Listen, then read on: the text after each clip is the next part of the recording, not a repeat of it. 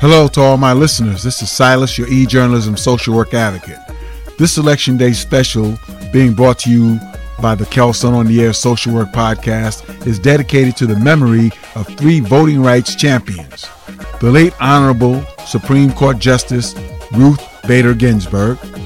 The Voting Rights Act was renewed by overwhelming majorities on both sides of the aisle. But the current Congress is not equipped really to do anything.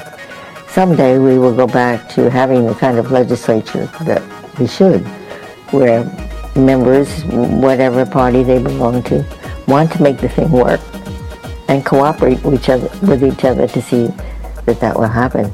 I mean, it was that way in 1993 when I was nominated for this good job.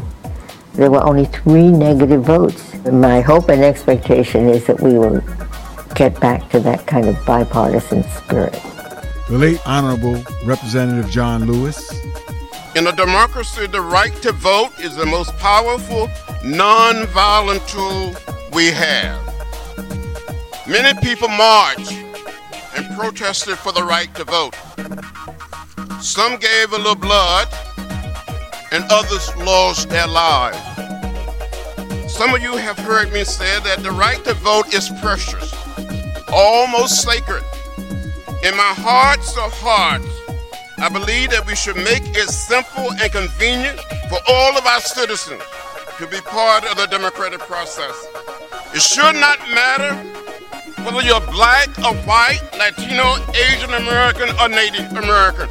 We should be able to participate in the democratic process. On March 7, 1965, I gave a little blood on the Edmund Pettus Bridge for the right to vote.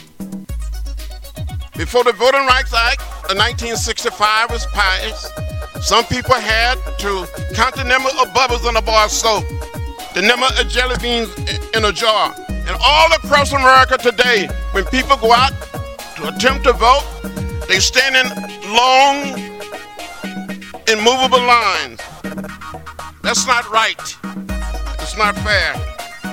And it's not just. We can do better, and we must do better. We have a moral obligation, a mission, and a mandate to empower all of the American people, not just a select few.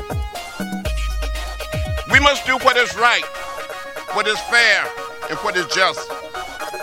Today, our democracy is under attack by forces within and forces abroad.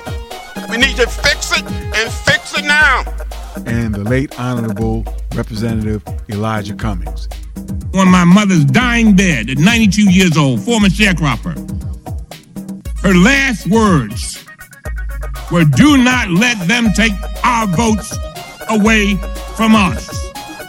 She had fought and seen people harmed, beaten, trying to vote. Talk about inalienable rights. Voting is crucial, and I don't give a damn how you look at it. There are efforts to stop people from voting. That's not right, because it is the essence of our democracy. This is the United States of America.